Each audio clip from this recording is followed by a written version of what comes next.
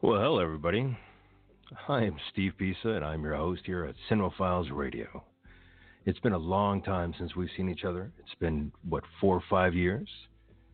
We've had some great shows that we had before.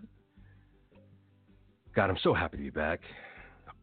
I'm slightly overwhelmed, but very, very happy.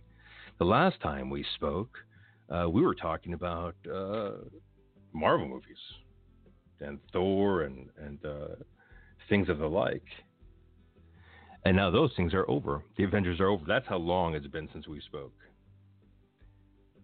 That Spider-Man has come from Disney, and the whole thing is pretty much over. We're moving on from there. So how have you guys been? How's everybody been? You been good? Well, I've been fantastic. Today, we have the amazing Doug Jones to join us today. Now, I don't think Doug Jones needs a gigantic introduction. He'll be coming on in about 15, 20 minutes. But he's been in Hellboy, Pan's Labyrinth. Listen, he's been in Batman Returns, Hellboy 2, The Shape of Water, where he won an Oscar with Guillermo del Toro as a team. So he's a big Guillermo del Toro man. I was a gigantic fan of Guillermo del Toro before I knew who Doug Jones was. I saw Devil's Backbone. I was a huge fan of that movie. And when I started to see more of Guillermo's films, I started seeing Doug Jones in those films. And that's what got me to just fall in love with him. Just every step of the way. He was just an incredible actor. I had the lovely chance to meet him several times, and he's just as nice in person as he is as you think he would be. He's incredibly gracious and nice and polite. So I can't wait to have him on today. He's also connected to several friends of ours who have made like The Fifth Passenger and Space Command. But right now you can see him in Star Trek Discovery as he plays Commander Saru. So Doug Jones will be joining us in a couple minutes. We'll be happy to have him here. All right. So on to the show. What are we watching lately? What are you watching lately? Now for me, I'm going to time myself right now. Next week, I'm waiting for The Dark Crystal. Now, the Dark Crystal prequel is coming out next week, and a lot of us have been waiting for a long time. What has it been, 20 years? 30 years? 30 years since the last time we saw Dark Crystal. I don't know if you remember what happened with the Dark Crystal, but Jim Henson's executive producers were so unhappy with the product that they actually walked out of the screening of the first Dark Crystal. And it set Jim Henson on a depression that I wouldn't say he didn't rebound from, but it definitely made him look at his films a little differently. So to see it be rejuvenated, instead of being a sequel that we were waiting for, being a prequel, is going to be amazing. It's just going to be amazing. I cannot wait to see The Dark Crystal starting on the 30th, and you'll get all those episodes on Netflix. Have you guys been watching the new episode of D23 for Disney? Now, that's pretty incredible. They've announced some very cool shows coming out, like The Mandalorian. The Mandalorian coming out based on, Boba Fett's family, company, and what have you. It's an amazing story. I can't wait to see that. And in case you didn't know,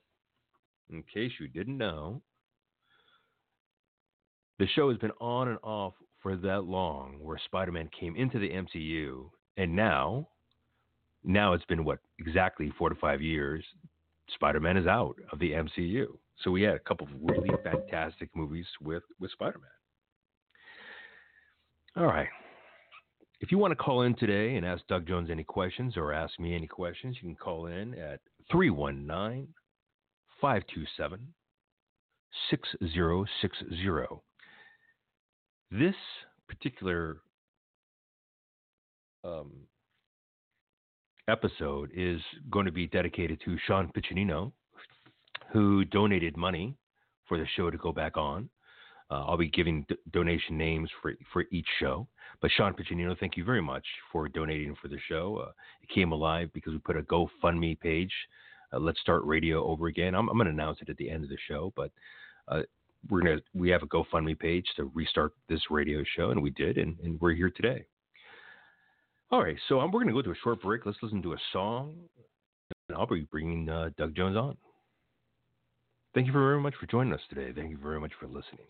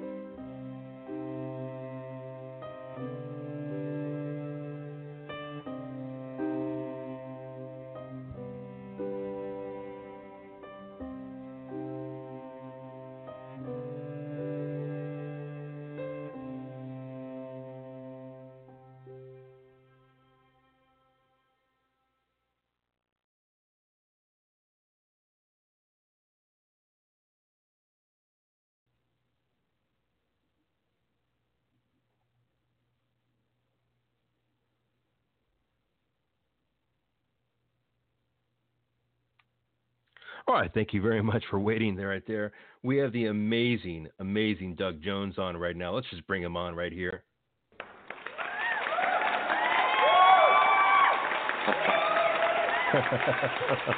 Oh, wow. Oh, wow. How big of a crowd do we have there? People have been waiting so long to hear from you, Mr. Doug Jones, that we've been just sitting here, breaths held. Please tell us, how was your day? My day, well, it's Sunday, and I'm up here in Toronto actually at the moment. So it's 3 hours later for me. Oh, I woke up 20 minutes ago. So it's after 1 p.m. now. I'm currently filming Star Trek Discovery up here, so that's why my weekends are dear to me, because I've been working Monday through Friday. Oh yes, doing 15-hour days, and I'm wrung out. Between wearing a silicone rubber makeup, contact lenses, and shoes that make my feet look funny every day, and memorizing reams of dialogue every night for the next day. It's been very taxing, but fulfilling.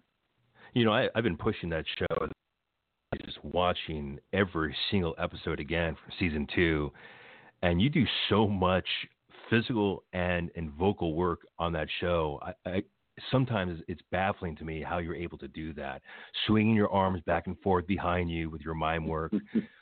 All of that is incredible. How do you keep all of those things in mind as you're doing that character? Is it all the past work that you've done before, or did you have to find something new for this new character? Oh, I want to find something new for every character I play. So, Yes. so Saru's physicality and his voice and the way he inflects when he speaks, and it's all a part of just the package that is him.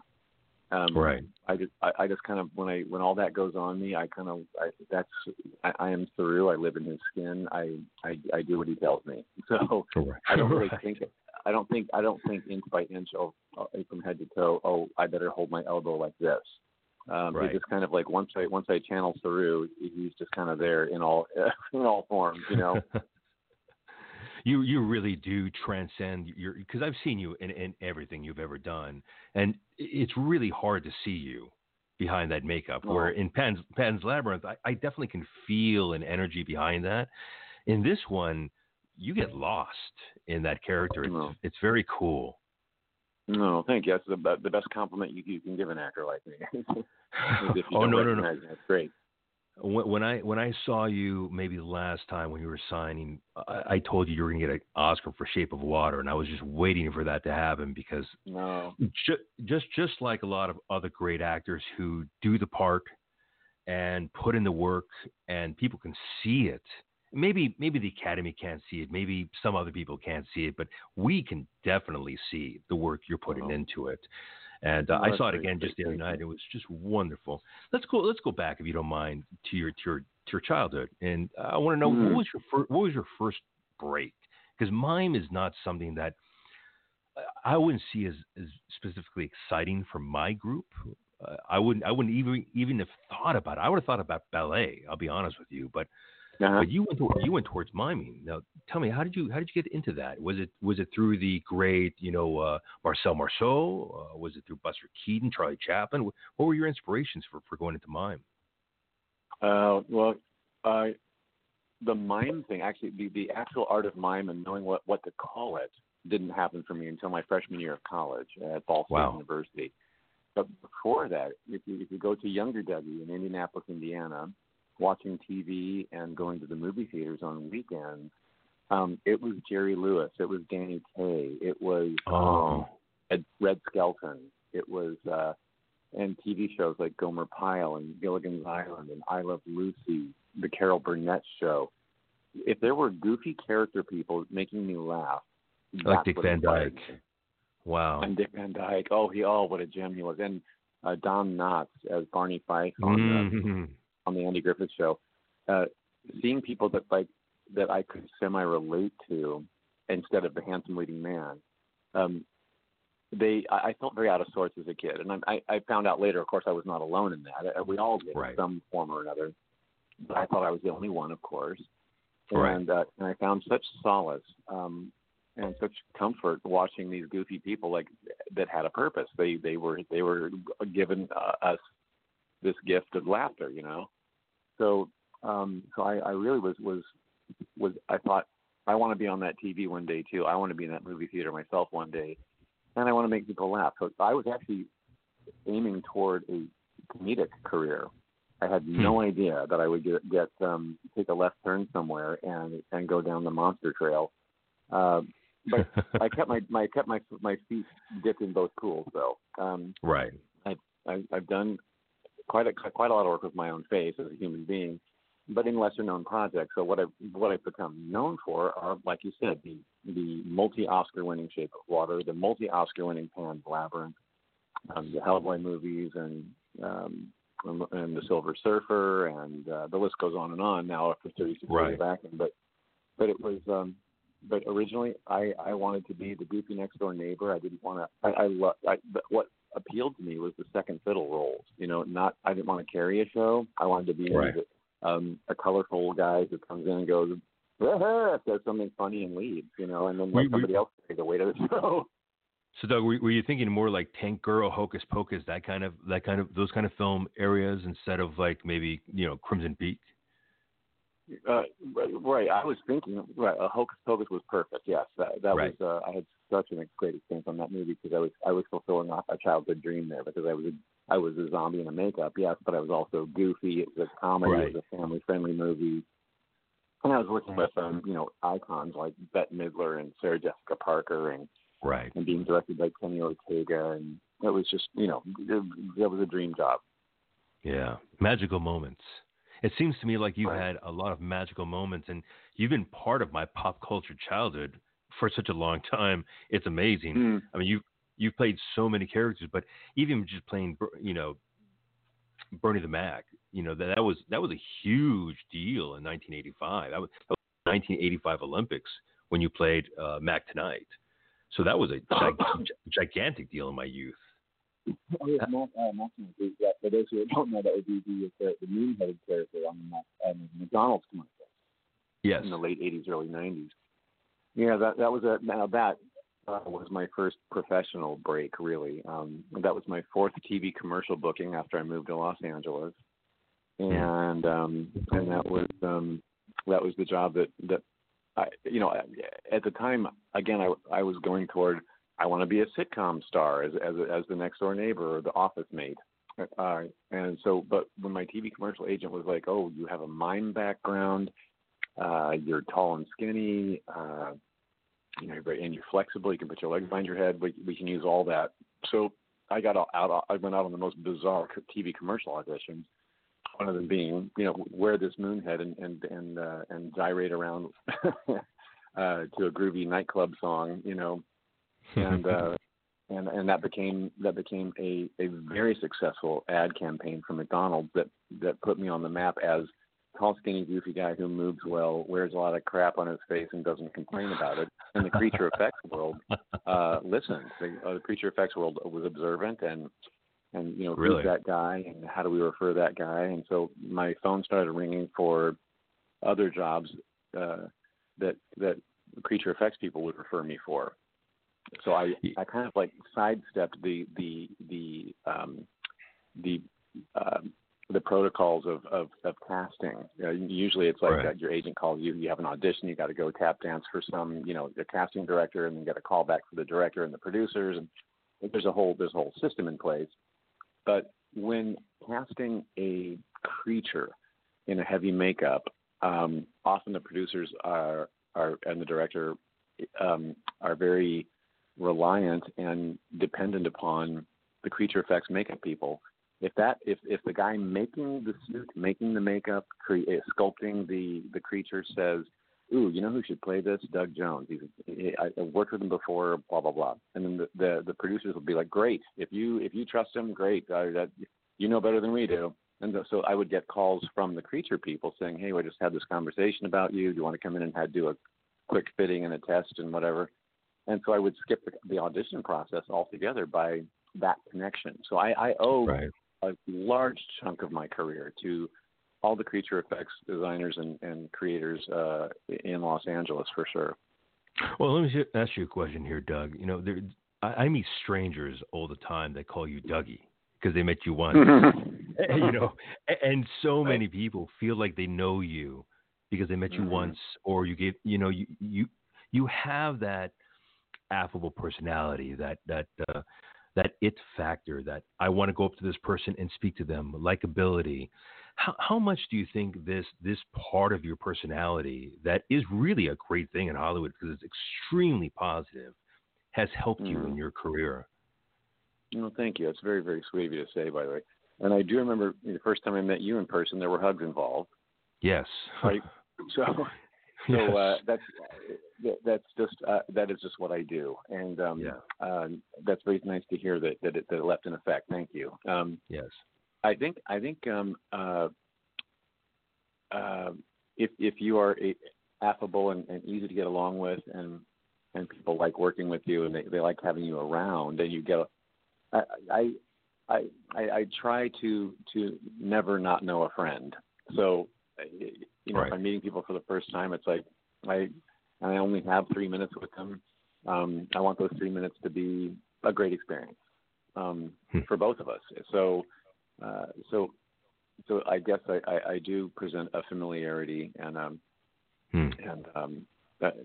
huggles and face cuppings and I really am genuinely interested to hear what's going on in your life and now I don't have the time or the presence to follow up and become best friends for the rest of our lives. Sure. But sure. But especially once I started doing the convention circuit, and you start meeting fans from all over the world in different cities. There's absolutely no humanly way possible to keep connected to everybody you meet and have a great interaction with. But those interactions are dear to me in the moments that we have, and so I cherish that. And so anyway, and same thing in the workplace. When I'm working with a team of people, I love that connection. I love people. And if we walk away with a great experience, then I suppose that does become a part of the referral process for the next job later. Is not only you want to be good at what you do, but you also want to be great to work with and great to be around and fun. Right. Right. It's very hard for me to understand how somebody could sit in a chair for 5.5 hours having prosthetics put to his face and drinking coffee out of a straw, and then being one of the nicest people on set. It's amazing to me that the people who work the hardest are usually the calmest and the nicest. Is that true in the world that you've seen? Oh, I don't know. For me, actors we actors are known for being complaining divas. It's right. part of the chemical makeup, I guess. But so I guess if you're not that, it makes you exceptional. And so right. I do my best. So it's no one. If I'm having an uncomfortable or an annoying experience because of a makeup application or a suit that wears funny on me, right. I'm the one who said yes to that job, knowing full well what came with it. Right. Right. So it is no one's fault. It is no one's job to make this better for me. But the best we can. But when you're going through fittings and when you're going through makeup process, especially on a long running job like the one I'm on right now, this might go on for years.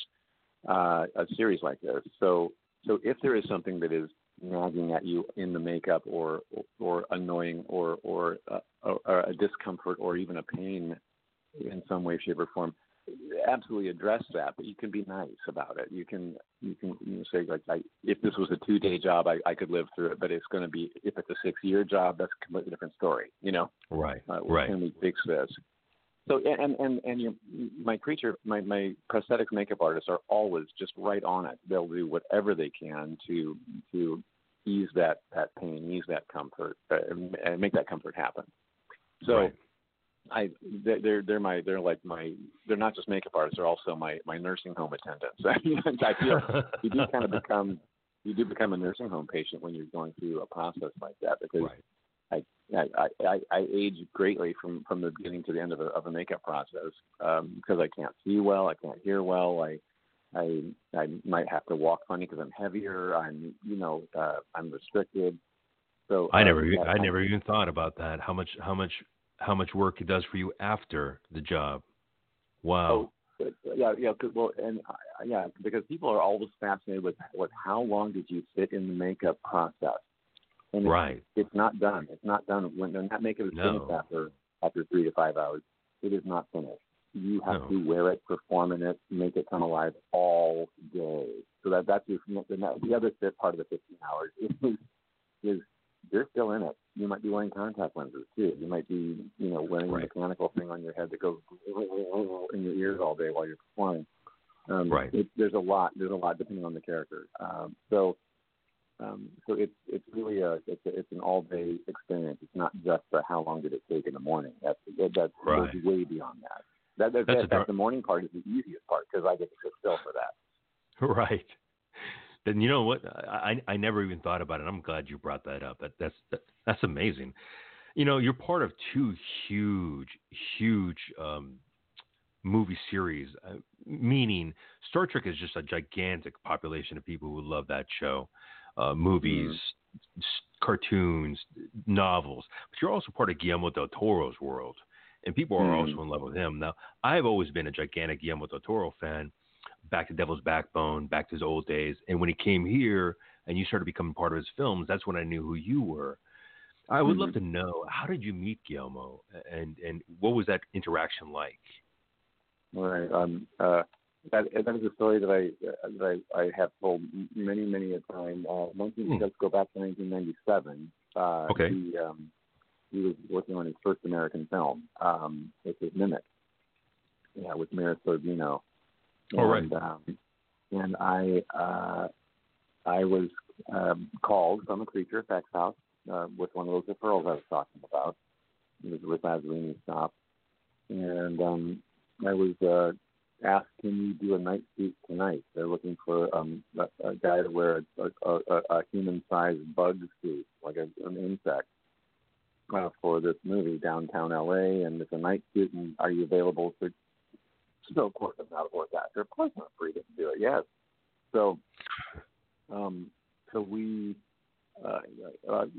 what had happened was, I guess, that they were doing pickup reshoots for the movie. It was about to come out in 3 weeks in theaters.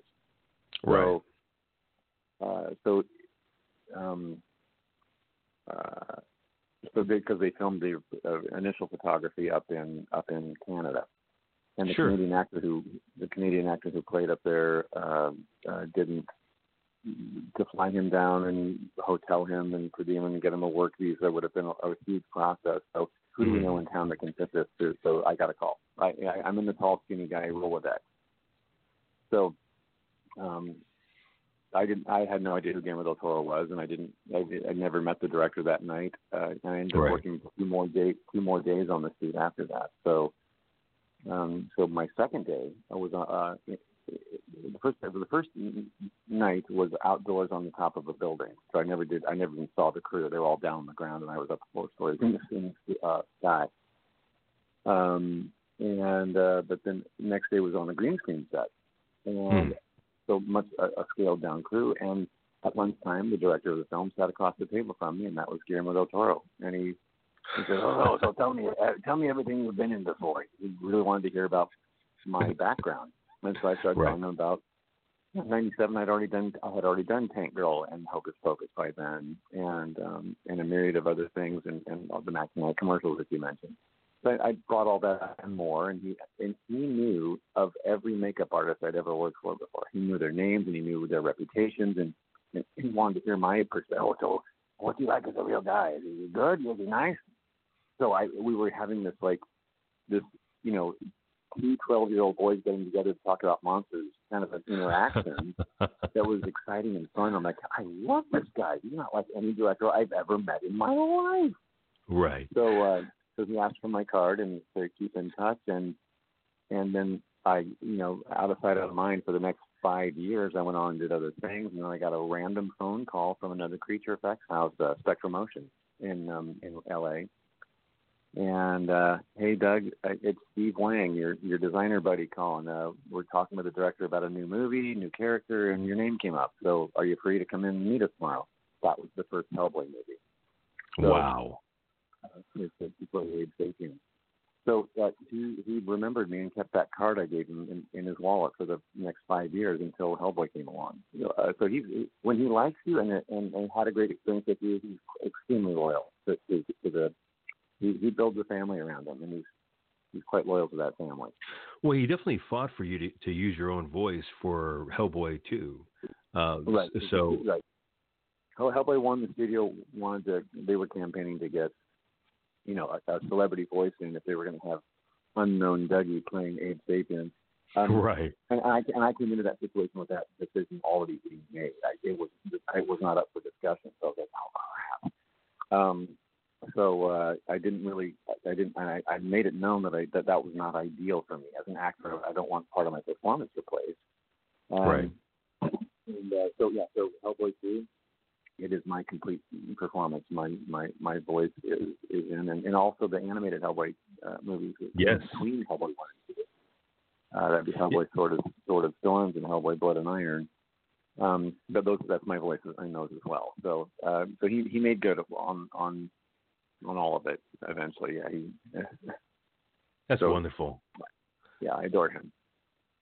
The interesting thing is if anybody looks up your IMDb, they'll see gigantic films, and then I'll see a bunch of smaller films. Short films, web series, And you're one of those people that really push yourself out there. May I ask you why a lot of actors of your level wouldn't even touch half of these projects with people because they wouldn't invest in them, their time or their effort or whatever. What is it about you that gives your time, gives your effort to these people that obviously need your help and make their projects so much better? Well, it has to be the dance has to have two good partners. If I'm only one of them, then the other partner has to be a great production that I want to be a part of, even if they have no budget, even if it's a newbie actor, a newbie director. Right. So what Ron Perlman has also done his share of indie things before, and when we were filming Hellboy 2: The Golden Army together, I asked Ron. I said, "What is it about?" I asked him the same question. What is it about you that draws you to, an indie film or a short film or something that no one would expect you to do? And we agreed on these bullet points. If the story is there, a story that you want to help tell, that moves you, that makes you cry, that makes you laugh, that makes you educate you, that does something to inspire you in some way, number one. Number two, the character you get to play. Is it someone who challenges you as an actor? Is it someone that's familiar? Is it someone that's unfamiliar that you'd love to dig into? Is it interesting, and does it make you come alive as an artist? That's number two. Mm-hmm. Number three, whose hands am I going to be in? Who's directing this? Can I trust the artistic vision of this, and will I be taken care of? And that you find out from a coffee date with the director will tell you an awful lot if you can have that luxury. A show reel of his former work or her former work is great to look at. What have they done before? Or are they a film student who just graduated and they've got all they have is a couple of short films from film school to show you? Great. I want to see all that, and I want to hear, and I want to talk to them over a cup of coffee and find out if I trust their vision. If all that's in place, and a fourth bullet point might be, what other actors do I get to work with? Do they have anybody else that I find interesting, would love to interact with on film? If all that's in place, then money doesn't have to be there. If you can work it into your schedule of money-making projects, right? Right. If they're asking for a time on my calendar that's available, then why wouldn't you do it? But I guess the older I get and the more my time has been asked for, the more picky I've gotten with all those now. And just as the time issue, not on a show like Star Trek Discovery, I'm gone 8-9 months out of the year, so my hiatus time is a bit more cherished. I actually need more time off now than I used to need. So I can't throw myself into as many indies as I used to like to. Let me ask you. So now you're in the Star Trek world, and that's besides the Gamma world. Which fans do you find to be a little bit more ecstatic? Now, I think I know which one's going to be the answer. Which fans do you find to be a little bit more ecstatic? The monster lovers or the sci-fi lovers? Wow, the word ecstatic, they're different. They're ecstatic in different ways, though. They're different. I think for me, the Trek fans are often very intelligent, and you'll find I have people that come to me from NASA saying that they got into the sciences because of their early Star Trek days watching TV, right? So I get a lot of very smart people and critical people too that come with the Trek world because this is a franchise that has such a long legacy. It's a part of everyone's childhood. Therefore, when something new comes along like us, you feel an ownership and a protection of the franchise. That you're an unproven. You're an unwelcome guest until you prove yourself, kind of a thing. So I've never experienced that with fandom before until Trek. The Del Toro type fans are more, I would say, more emotional, perhaps, more emotionally connected to a piece of art that moves them, that brought them to tears in some way. I've had more, and this is from meeting fans in the convention circuit. The sci-fi fans are so appreciative and and want to talk details with you. The Del Toro fans want me to pet their head and they want to cry on me. So there's a different kind of ecstatic that comes with both of them, right? Yeah, I understand. I totally understand. One's more emotional. Right. Yeah. Wow. So how do we get into Star Trek? I mean, that's a dream come true, I'd imagine. Oh yeah, well, right. I'm one of the ones who grew up with it. Of course, we all did. And of course, Yes. I'm old. I was born in 1960, so the original series, in its first airings in 1966 on network TV, I was watching it with my family in the living room. So wow. So and then seeing every iteration of it since then, with Next Generation and Deep Space Nine, Voyager, right. Enterprise. And then all the movies, of course, all the movies with the original cast, all the movies with the next gen cast, and now the newer movies. It is such a long running franchise and long running legacy that, and being an actor who's known for wearing rubber makeups and having played lots of aliens in other movies and other TV shows. The question came up a lot, like, have you ever done Star Trek? And I hadn't, and I'm even friendly with the entire Westmore family that are the legendary Michael Westmore Sr., the legendary makeup artist that created many creatures for the Star Trek franchise. Wow. So all the relationships are in place, and like why it never happened, because it wasn't supposed to until now, probably. And here I am in my late 50s, thinking that ship had sailed, and sure enough, nope, it docked and passed me on. So it was very, very sweet to have this happen this late in the game. Captain Saru is definitely a complicated character. He does remind me of a combination of maybe 3 or 4 different characters, like a Data, and maybe some people from the Next Generation as well as the first one with the new touch. Are there any characters that you try to attach yourself to? Because every year on, as you see from Star Trek, there's always one character that represents the person that wants to be just a little bit more human, just a little bit more on our side.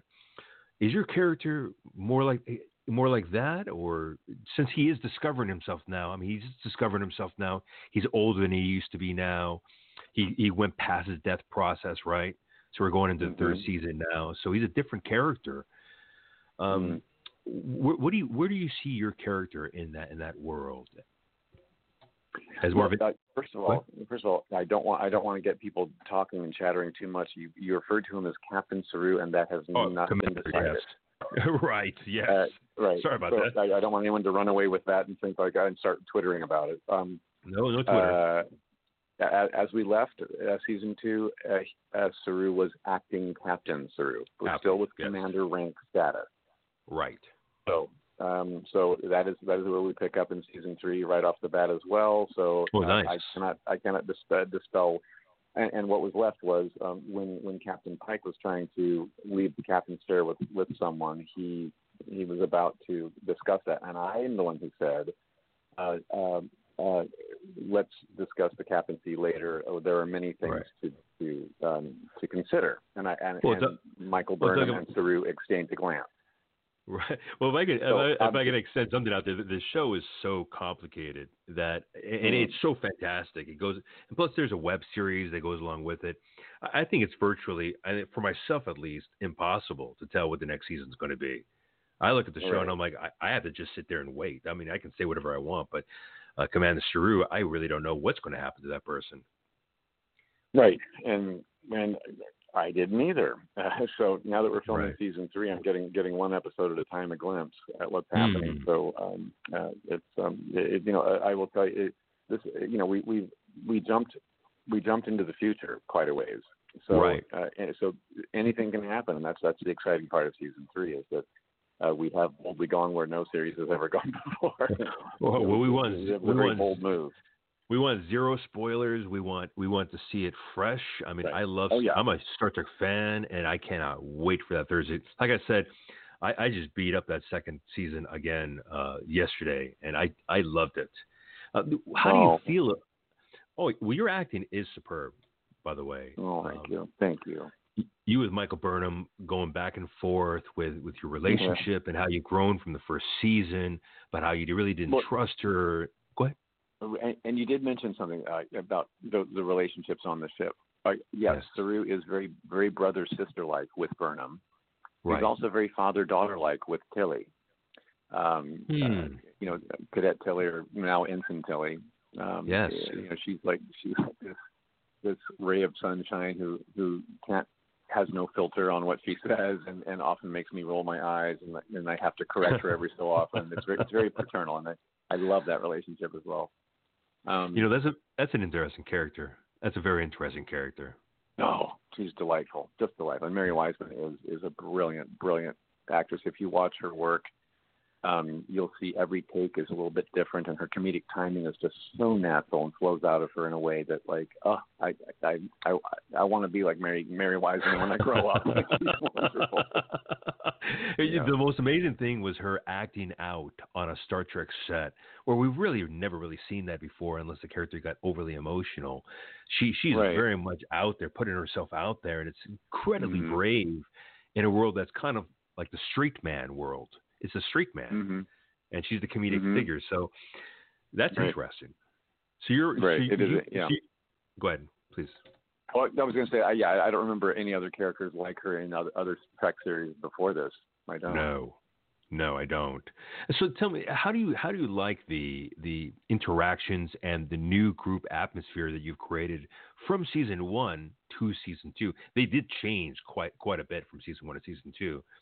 How do you feel like your character's grown from season 1 to season 2? Oh, how Saru has grown? Yes, sir. Yeah. Oh, yeah. No. Like a lot, and in many different ways. The writers have done me such a great favor by creating depth and layers to Saru that goes beyond most alien characters I've played before.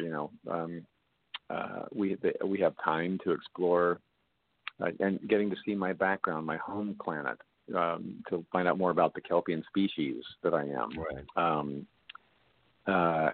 And going through that the biggest obvious change was in episode 4 of season 2, when I thought I was dying, and going through that process the Kelpians do called Baharai, where my threat ganglia inflame, and I was in great pain, getting like flu-like symptoms, and we were told on our home planet this is when you die.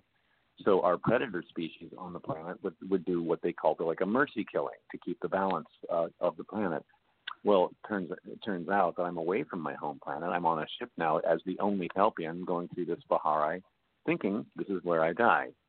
And come to find out, my threat ganglia fell out, and I felt better. And oh my gosh, I'm not living in fear anymore. All of a sudden, so this was a Kelpian thing that our culture had been sort of enslaved by the predators, the Baul, and the Baul had been lying to us that this is not. Sure enough, this is not where we die. This is an adolescent phase where we reach our adulthood and live who knows how long beyond this. So that was quite a revelation, and so for Saru to go from a fear-based being to not living in fear. That humongous change for him, and now as in a place of leadership, as a high-ranking officer, as someone who is hopeful to get the captain's chair one day, hopefully, he can do that now with more confidence because he's not just like looking over his shoulder at what threats are coming next all the time. Did you and the writers discuss how you're going to change Saru, or did they just change it and then give you the script and it just played along? When I got that episode script, I learned about it for the first time. Like, oh dear, well, because as the episode was opening, I thought like, oh, I'm going to get killed off, right? And so then I realized by the end of that episode script, like, oh, I get it. I get to live on even better now. Great. So you thought the same thing we thought when you were reading the script? Yes, I did. Well played. Yeah. Like, wow, Doug Jones is off the show. I see. Wow, that's horrible, man. Well, and then I you're would have strong. gone on to other stuff, I'm sure. Well, we love you on the show. I mean, you are a quintessential part of the show.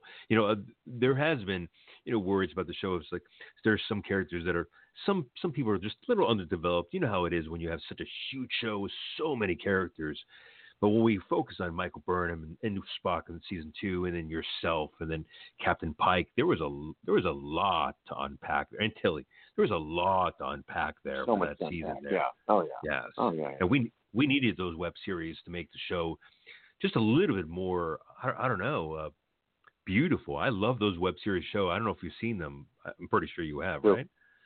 The web series. You mean the short films? Yeah, the short films. The short tracks. Well, I was in one of them. One of them was you're in my one of them. backstory. I just realized why I asked you. Yeah. No, I did see them. I loved them. They did fill in some gaps, and also kept a little bit of Trek alive between seasons too. It was we had one a month for about 4 months. So no, a lot of people don't know that these things exist. They existed on Battlestar Galactica as well, and they filled in the space. And this one does the same thing, and it fills in space. It shows Star Trek Voyager 1,500 years in the future, I believe, where it's emptied out and nobody's in there. And I think that was called Callisto. That was an amazing episode as well. I loved your episode, but your acting on the show is superb. So tell me, where do you want to go with Star Trek? Not telling me anything about season 3, but where do you want to go with this? 4 seasons in a movie, or? I don't know. Yeah, if we get to do a movie with this cast, that would be great, and it would be a different experience. We wouldn't be under the gun time wise so much because TV series they're shot very fast, and we have just an awful lot of material to ingest and then make sense in our brains and regurgitate on. Just the memorization of long speeches with pep talk in it is so incredibly difficult. A feature film schedule would give us time to live with it a bit longer, I think, and I would appreciate that. So I go look forward to anything coming with it. That's all great. It's all good. Right. So what's happening in our future, Doug? We had a couple of things going on right now. I was casting for one of your movies, Nosferatu, down before. How's that working out for you?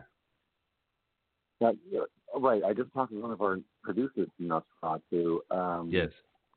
days ago to find out because I've been getting inquiries enough from fans and supporters of the movie that want to see it happen.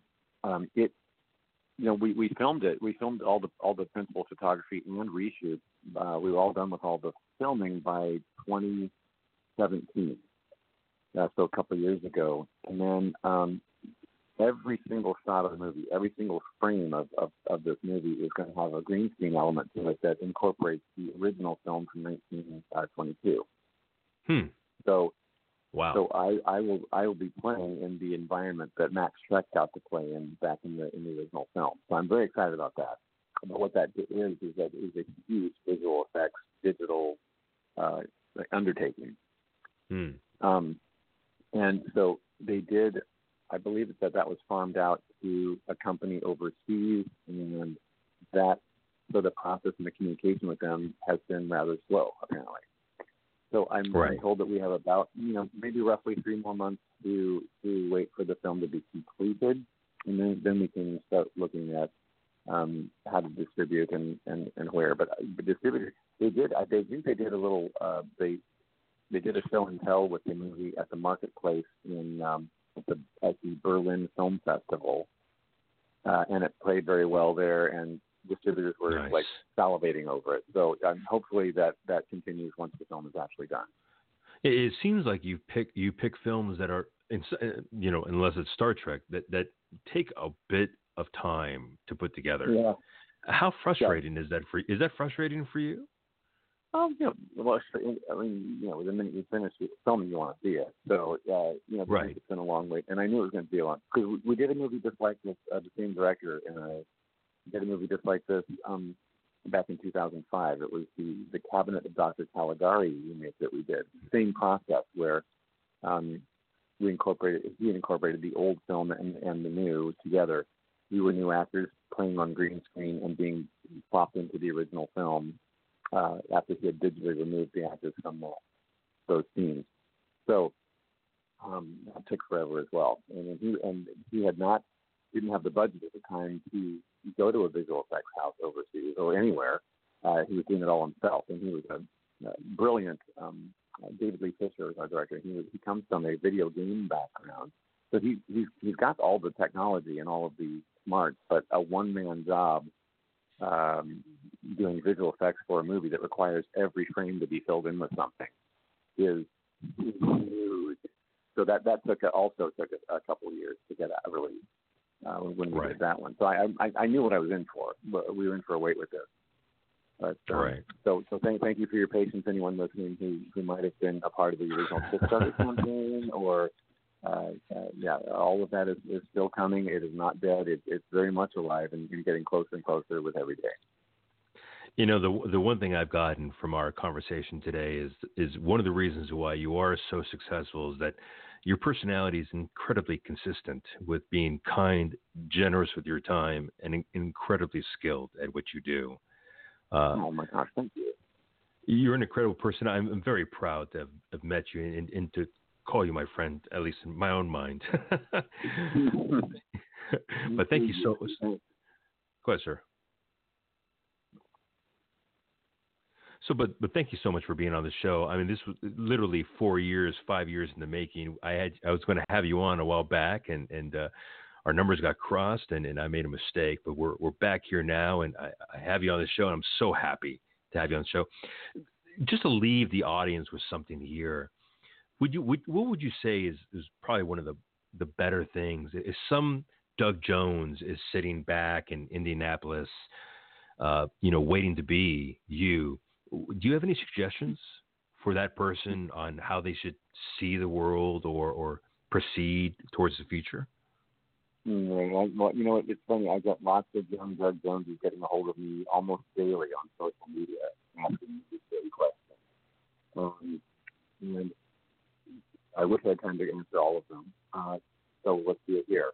And that would be,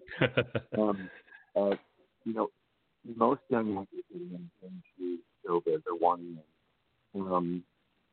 they want to know business questions. Like, who do I talk to? Who do I have to know? What call do I have to make? Is there a 1-800 get famous number? Where's that number? And that I would say it's called show business. And the business part, there are business people that take care of the business part. We have to take care of the show part. Be good at the show. Be something that's worth watching. Be good at what you do before you try to sell it. So number one is, and if people come to me saying I want to be a creature actor, I never set out to be a creature actor. I set out to be a good actor. And that's a big difference. A lot of people come to me thinking that if they just put their elbows in the right angle, they're going to get that good. You have to think like an actor, be prepared like an athlete, but think and feel as an actor, which is it's a whole art form that puts you on a character that isn't you and making that character live and breathe through you. So that would be any acting classes, any training, like any other profession. Be good at what you do before you go out to the marketplace and try to sell it. Right. And your attitude. How about your personal attitude? And I guess, but and also don't complain. When you do get the gig, don't be like, "This is so heavy, get it off me." No, because that's good. So buckle down, push through. Right. Well, thank you so much for everything, Doug. I really appreciate your time. It was a little difficult hearing you at the very end. We're breaking up just a little bit, but I appreciate your time. No, the audience appreciates their time. I'm seeing so many people wanting to say things, but I think I've asked every single question that I wanted to ask and what they wanted to ask as well. This is just a master class on how to be an achiever with a positive attitude. One of the reasons why I did this show is because I really wanted actors, directors, and everybody else to see how positive, good people, people who were successful and still good people, were accomplishing that, and how they stayed good people and how they achieved that. So it was very important for me to talk to a person like yourself, where I've never seen you anything else other than this, and then have you explain to anybody else, how the heck can I be this? Even just a fraction of this would be enough to be successful in this world, in my mind. Oh, you're very kind. Thank you so much for finding me a worthy subject to even talk to. I appreciate that. Oh, thank you very much, Doug. Doug, thank you so much. We're going to see you on Star Trek Discovery Season 3 coming up very, very soon. Doug Jones. Sometime in 2020. I believe that Star Trek Picard will be up first for your viewing pleasure, and believe we come after that airing. Right. Well, don't forget to watch everybody. Don't forget to watch The Brightest Star. So your episode is called The Brightest Star, right? My short track, yes. The short yes. So if you go to CBS All Access, you'll find the short tracks if you scroll to the right place. They're not super easy to find. And if you are outside the U.S., then you can find them on Netflix in your country. Thank you so much, Doug. Thank you so much for joining us today. God bless you. And I hope you have the most success on the planet Earth. I can't wait to see you on the Oscar stage again, getting a personal Oscar just for yourself. No, well, your lips to God's ears. I do hope so one day. We'll get. Oh, I started my prayers a long time ago. Well, God bless you right back, then. Thank you so much. Okay. Thank you, my friend. You have a great day. Thank you, Doug Jones. Doug Jones, everybody.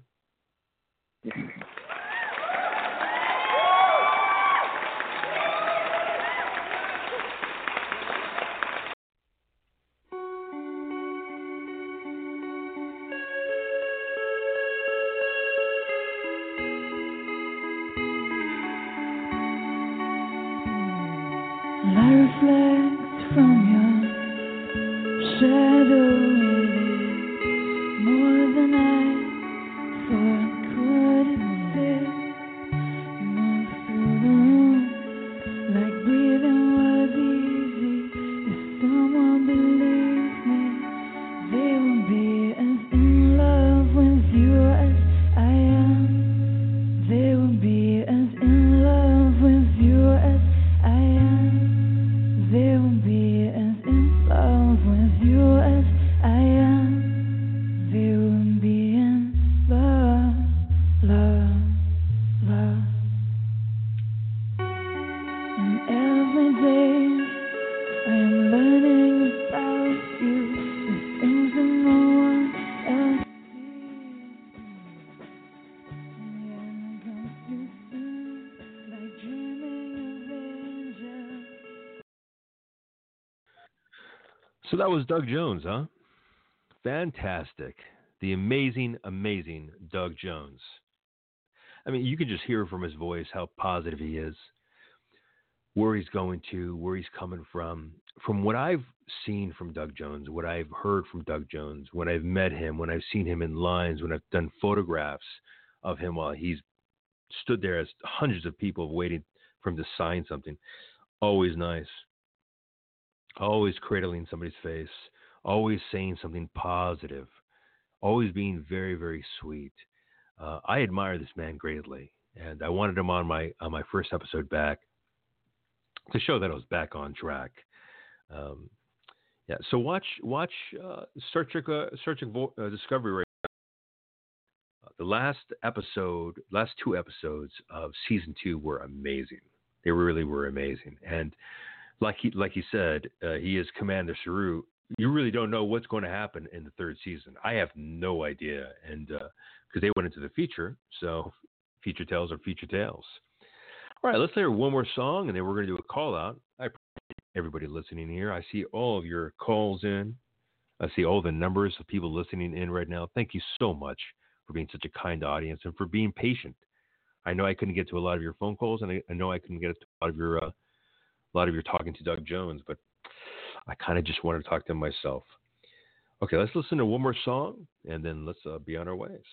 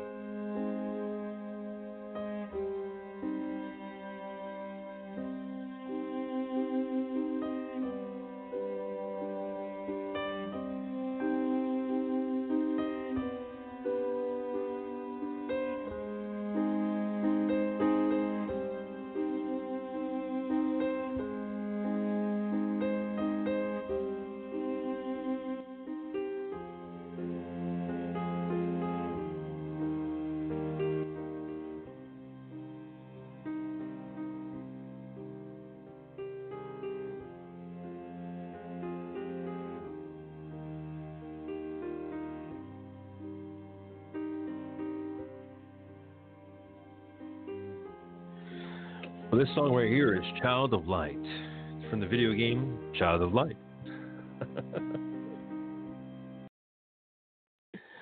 All right, that's the end of our show coming up right now. Listen, we have a GoFundMe page right now. If you wouldn't mind, go check that out. It's called Bringing Radio Back. Bringing Radio Back. Again, thank you, Sean Piccinino, for chipping in.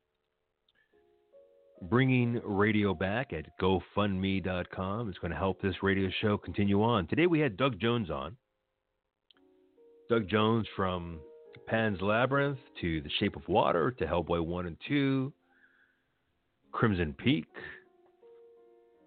These guys have been in more movies than you can possibly see in a weekend. There's no way you'll be able to blast through those films. But if you want to see something special, watch Batman Returns. And he's one of the two clowns at the very beginning fight. It's hilarious. Thank you, Doug Jones. God bless you. Thank you for coming on my show. Let's talk about something. Let's talk about positivity. It's become an incredibly negative world, as we can see. That's one of the reasons why I wanted to bring the show back. It's become incredibly negative. Let's bring back the positivity. We can all do it. There's no reason for discourse. There's no reason for fighting. We're coming together right now to listen to this radio station, to listen to Doug Jones. His amazing discoveries, his amazing accomplishments. Fell in love and married his first love. Created a career for himself. Didn't even know he was going to make it until his 50s. Doesn't that tell you just to hold on just a little bit more? He told you that he reached his greatest accomplishments later on in his life. And he was doing Hellboy.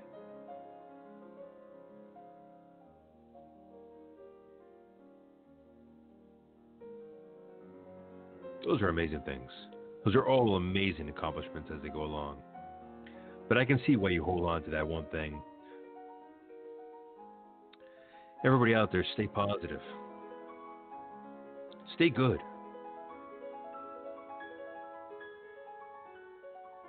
Be ethical, be moral. Live a good life. Be good to others, be good to yourself. Love one another. And I will see you next week. I have been your host, Steve Pisa, for Cinemafiles Radio. Today has been our guest, Doug Jones, who plays Commander Saru in Star Trek. Thank you very much for joining me today. I'll see you next week, Sunday at 10 a.m.